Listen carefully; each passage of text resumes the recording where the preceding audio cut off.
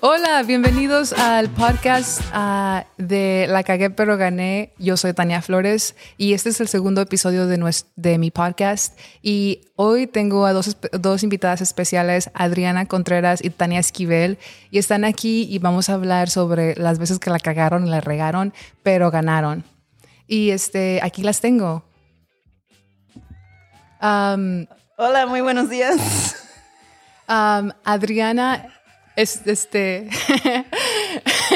Adriana está aquí. Adriana es una chingona, es una maestra que ha trabajado en el sistema de educación por más de 20 años. Tiene mucha experiencia con niños.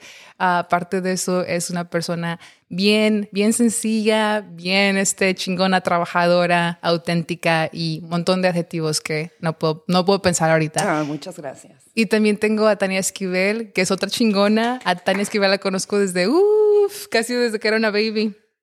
Y Tania es una chingona, es una trabajadora y es una persona que le ha echado ganas a salir adelante.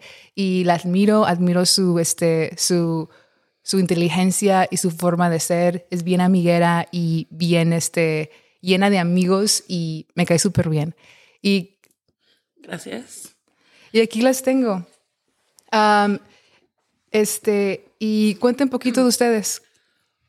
Bueno, sí, como dijo Flores, yo soy Adriana Contreras y pues sí, ya tengo más de 20 años como maestra. Tengo 4 años aquí en Tillamook y sí, ¿qué más? Y tú sigues. ¿Yo? Sí, tú. Tengo 7 años trabajando para la escuela como asistente. La escuela de Tillamook, la Liberty. La escuela de Tillamook Liberty School. Estoy trabajando para obtener mi licencia de maestra. ¡Hey, aplausos! Y pues sí, un poco seria ahorita, pero ya que agarremos el relajo, pues ya.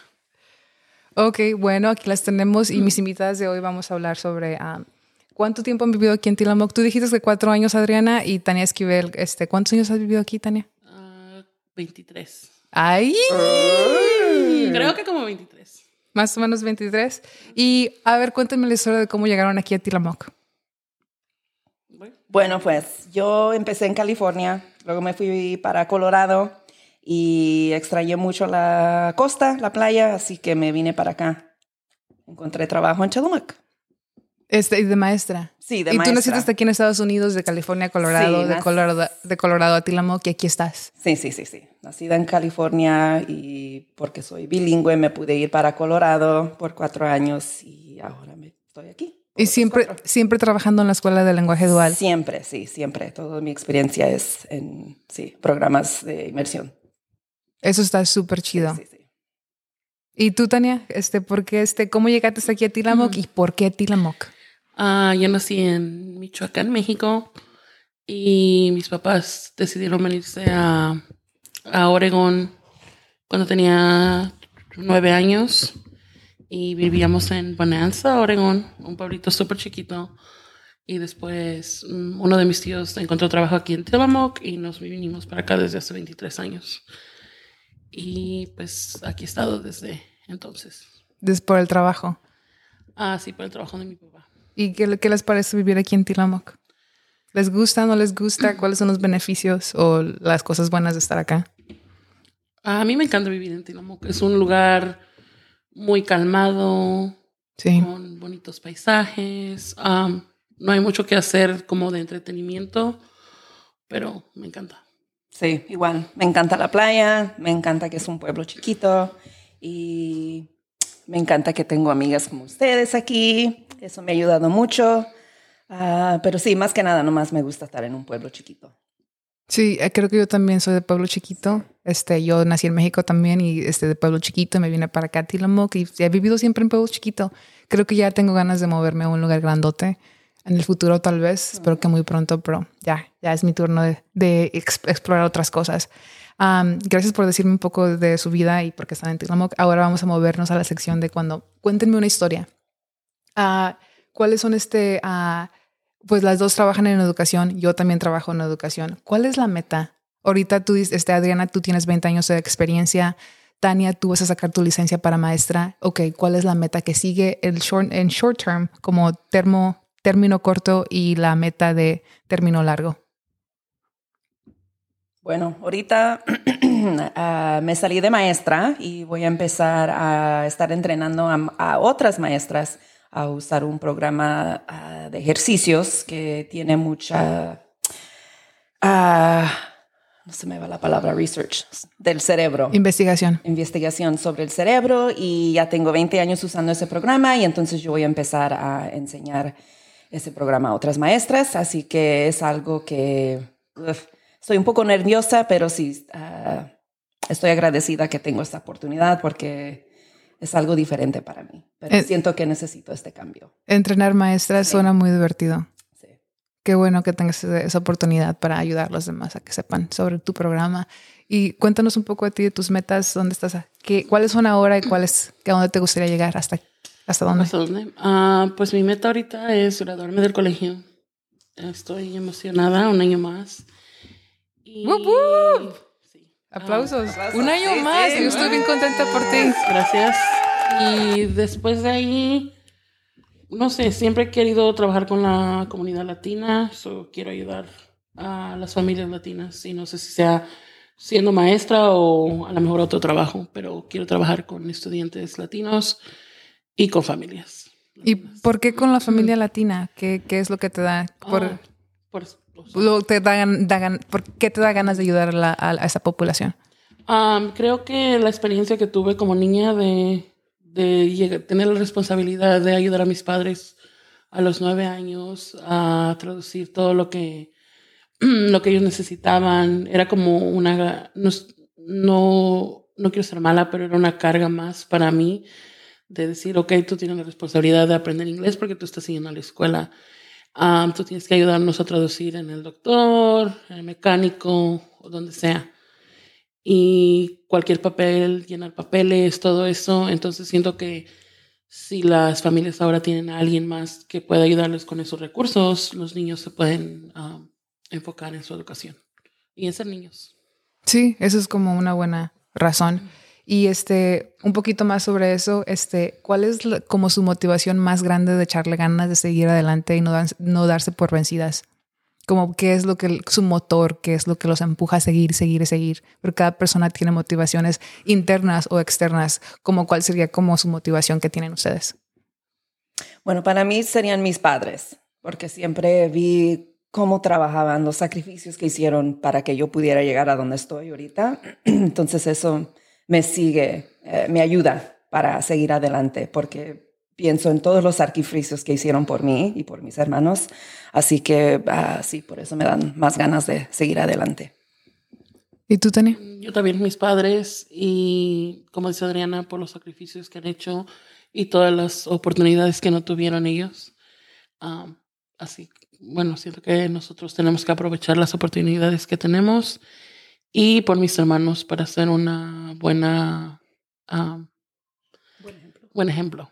Sí, porque tú eres la hermana mayor y a veces eso de ser el hermano mayor es como una responsabilidad mucho más grande porque nos están mirando los demás. Sí, quiero que vean que todo es posible si le echan ganas. Qué bonito. Y pues se llama este podcast La Cagué pero Gané, y vamos a llegar a eso. Eso viene cuando la cagamos y la regamos, pero al final salimos ganando. Eso tiene que ver un poco con los obstáculos o las experiencias que nos pasan. Y aquí tenemos muchas historias de cosas que nos han pasado y decimos, nos pasó esto. Pero al final pues tenemos opciones. Podemos decir, ay, qué chido, esto fue horrible, pero qué bueno que me pasó porque ahora tengo esto. Y al final pasan cosas buenas, bonitas o que nos benefician. Pero también ahí está la otra perspectiva donde nos pasan cosas, las regamos, pero a veces nos metimos en un hoyo y no podemos salir. Yo sé que me ha pasado a los dos, que he perdido y he ganado, pero también he perdido y he perdido. Y es difícil salir de ahí. Entonces esto es lo que les voy a preguntar. Ahora, un poco sobre eso. Yo sé muchas cosas de ustedes, pero quiero que me digan ustedes como cuándo fue cuando la cagaron y dijeron chin. Y puede ser como gané o puede ser como todavía estoy ahí, la cagué y no sé cómo salir. Bueno, para mí, yo me recuerdo a 2 historias cuando estaba en la universidad. Me salí de la casa y media hora, pero eso fue algo grave para mi familia. Me acuerdo que mi papá lloró. ¿Media hora? ¿Cómo? Media hora me iba a mudar de media hora de mi casa. Oh, media hora de tu casa. Sí, okay. Pero eso fue algo grave para mi familia. Mi papá lloró, como que estaba haciendo algo mal. Mi hija. Sí, se va de la casa. Bueno, entonces sí, me fui con mi compañera y pues yo no tenía carro. Mi compañera tenía carro y ella andaba con su novio, no sé qué. Y su hermana a veces venía a quedarse con nosotros. Bueno, yo trabajaba como al otro lado de la ciudad. Bueno, no era ciudad, pero grande de donde yo vivía. Y pues tenía que ir a trabajar para poder pagar renta, comida, bla, bla, bla. Y empezó a llover. ¿Cómo voy a ir al trabajo? Empecé a caminar, ahora sí está cayendo bien la lluvia, ¿qué voy a hacer? Andaba caminando, vivía en los apartamentos y andaba caminando por el parqueadero y vi una familia mexicana y les pedí que me dieran ride al trabajo. Así, sin pena ni nada. Pues, ni modo. Me estoy mojando. Me hacen un favor, sí. Es que trabajo aquí, me pueden llevar, y traían a su niña, la están metiendo en el carro y bien amables. Oh, sí, súbete. Y me llevaron al trabajo. Luego, en otra ocasión, fuimos otra vez, yo y la hermana, a ¿qué era? No, Food for Less. Fuimos de compras y nosotras, acá nos acaba de llegar el financial aid, yo creo, no sé. El cheque, sí, de asistencia. Andábamos emocionadas, agarrando comida y salimos con el carrito lleno de comida. ¿Dónde está el carro? Tenemos que irnos caminando. ¿Cuál carro? ¿Tu carro? No teníamos carro. ¡Oh, no tenías carro! ¡Ay, Dios mío! Pero lleno de comida. Y salimos, ¿ahora qué? ¡Oh, my God! Ya nos fuimos caminando hasta el apartamento con el carrito lleno de comida. Pero sí, así cosas me pasaban, pero seguí adelante, salí de la escuela, me gradué y ahora estoy aquí. ¿Es difícil eso de entrar a la universidad? Difícil, porque sí, uno nunca sabe, pero uno está emocionado de salirse de la casa y con las amigas y quién sabe qué. Ya. Gracias por tu historia. Ok, Tania, tú bueno, yo le he cagado también muchas veces, muchísimas veces. Pero tú cuéntame tu historia, tenías tu momento de brillar. Brilla. Pues no sé qué, no sé cuál de todas contar. Estoy tratando de pensar. Bueno, desde que Tania me invitó me dijo, piensa en una historia, pero no sé. Yo te puedo recordar algunas. No, lo que pasa es que ya son muy personales. Voy a hablar de esto, pero cuando estaba más joven me gustaba mucho ir no digo que no me gusta ir, pero me gusta ir al casino. Entonces tenía ya tiene años, tenía el pago de mi carro, que era de $600. ¡Oh! ¡Ouch! Muchísimo. Y decidí, hey, voy a ir al casino. Voy a gastarme $100. Entonces, pues, llegó la muchacha temprano, se sentó a jugar. Y no, pues nada.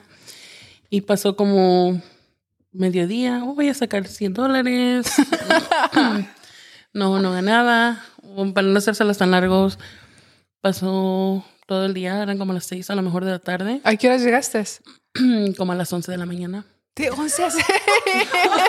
Me fui sola, ¿no? Y entonces, pues dije, voy a sacar más. Y cuando chequé mi cuenta, solamente tenía $100. Yo me había gastado todo el pago de mi carro.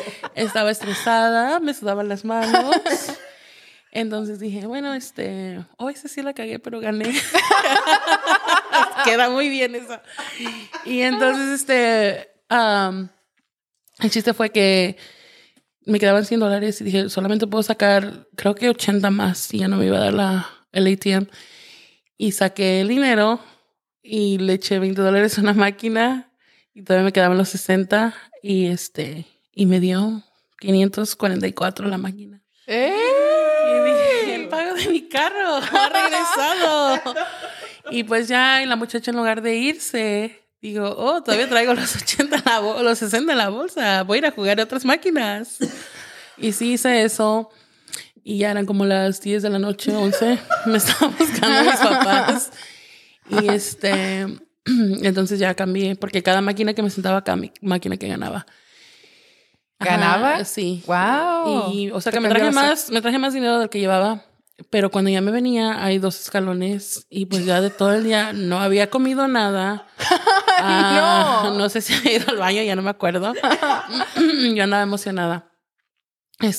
Cuando di los pasos, porque dije, ay, pues voy a pasar por un refresco, porque la soda es gratis. Ya iba subiendo los escalones y me caí. Caí de rodillas y había personas ahí jugando en las máquinas y dijeron, oh, mírala, ha de estar bien borracha. Y pues no, yo iba borracha, pero de tanto ver las máquinas dar vuelta. Y en lugar de irme, no, la muchacha todavía agarró y se paró por su soda, no le dio pena y ahí estaba agarrando mi soda y ya luego me fui. Y cuando venía en el camino, venía escuchando el ruido de las maquinitas. ¿En tu cabeza? Sí, todo el camino. Pero ganaste. Pues sí, gané, pero sí la cagué porque pues perdí. Bueno, había perdido el dinero. Sí, pero al final ganaste más de lo que perdiste, dices. Sí. Y ¿y qué eso piensas? ¿Qué piensas del casino? ¿Te gusta? ¿No te gusta? ¿Ya no vas? ¿Sigues yendo? No tengo control, soy ya trato de no ir. Me gusta, es una diversión, es como cualquier paga para su diversión. A lo mejor a alguien le gusta ir a los carritos de carreras, no sé, cualquier cosa, o te gusta hacer otra cosa. Pero es una diversión, pero si no para ir a invertir o gastar tu dinero de tus piles. Sí, yo siempre que voy al casino tengo súper mala suerte. Al final pierdo cientos de dólares y digo, ay, ¿qué estaba pensando? Y no, como nunca he ganado nada, de nada. Entonces, eso creo que me ha ayudado a no seguir o querer ir más porque siempre pierdo. Sí. Bueno, muchas gracias por tu historia. Fue muy chistosa esa historia. La verdad que todos la cagamos y la regamos. Y fue un poquito de las historias cuando la cagó Adriana, pero ganó experiencia, sabiduría. Sí. Y cuando Tania ganó y perdió y ganó. Pero ganó dinero ella, literal.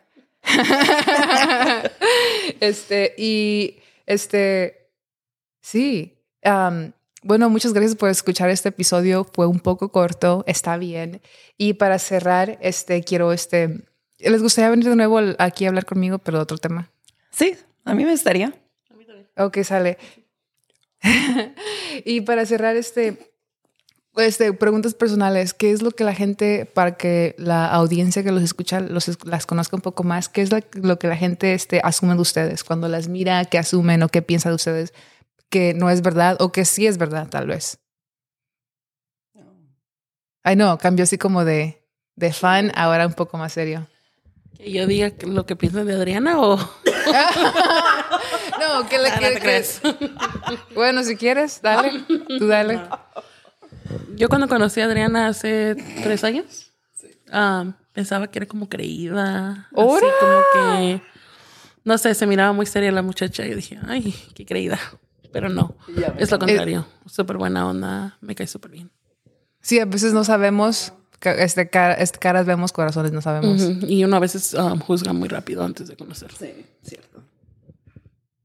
Ok, ahora ella eso piensa de ti. ¿Tú qué pensabas de Tania? ¿Qué pensaba de Tania? O bueno, de ti misma, está bien. Ay, no, mejor no compartas. No sé, no me acuerdo. ¿Cuándo te conocí o cuándo te presentaron? Ya no me acuerdo. Así de importante fui que no se acuerda. Para que vean. Algo leve. No, pero me doy gracias a Dios que conocí a Tania Esquivel, porque sí, ha sido un buen apoyo en el trabajo, muy buena amiga. Siempre tiene consejos para mí. Eso es bueno. Sí. Y bueno. Súper chistosa. Sí, estoy de acuerdo en eso. Sí, eres chistosa. Gracias. Sí. Llámeme para contrataciones de payaso. No te creas. Para alegrarles las fiestas. Basado a las cuentas, a lo que me contaron, ¿qué es un mensaje que les gustaría compartir con la audiencia? Pues todos las hemos cagado y regado de diferentes maneras y ahorita solo compartieron una historia pequeña. Yo sé que hay historias más como más deep y más personales, pero de lo que contaron, ¿qué mensaje les gustaría compartir con la audiencia? No enfocarnos en esos momentos cuando la cagamos, enfocarnos en lo bueno, lo positivo, que todo se puede, nomás necesitamos echarle ganas. A veces es un poco difícil enfocarnos en lo positivo porque nuestra mente inmediatamente se enfoca en lo negativo y por naturaleza, no es porque seamos negativos, es como donde va el cerebro, pero ese es un buen consejo y difícil de hacer. Sí, súper difícil. Otro consejo es tratar de hacer las cosas, no tener miedo a regarla, porque a veces tiene uno miedo a regarla y dices, no lo voy a hacer porque a lo mejor no sale o lo que sea, pero es peor no tratar. Ese es un consejo que me daría a mí misma, más joven. ¿A los cuántos años te dirías eso? De los 15 para adelante. A ir por lo que quiera y si la regué, pues la regué ni modo, pero no decir, no voy a hacer esto porque la voy a regar. Sí, a veces estamos mucho tiempo en nuestra cabeza pensando, analizando y mirando, pero no con la acción. Pero ese es un buen consejo. Sí, además no dejar que, o sea, hacer las cosas sin decir, no voy a hacer esto porque qué dirá fulana, qué dirá sultana. No, nada más pensar en nosotros. No es egoísmo, es echarle ganas y hacer lo mejor para uno. Sí, porque la gente va a hablar.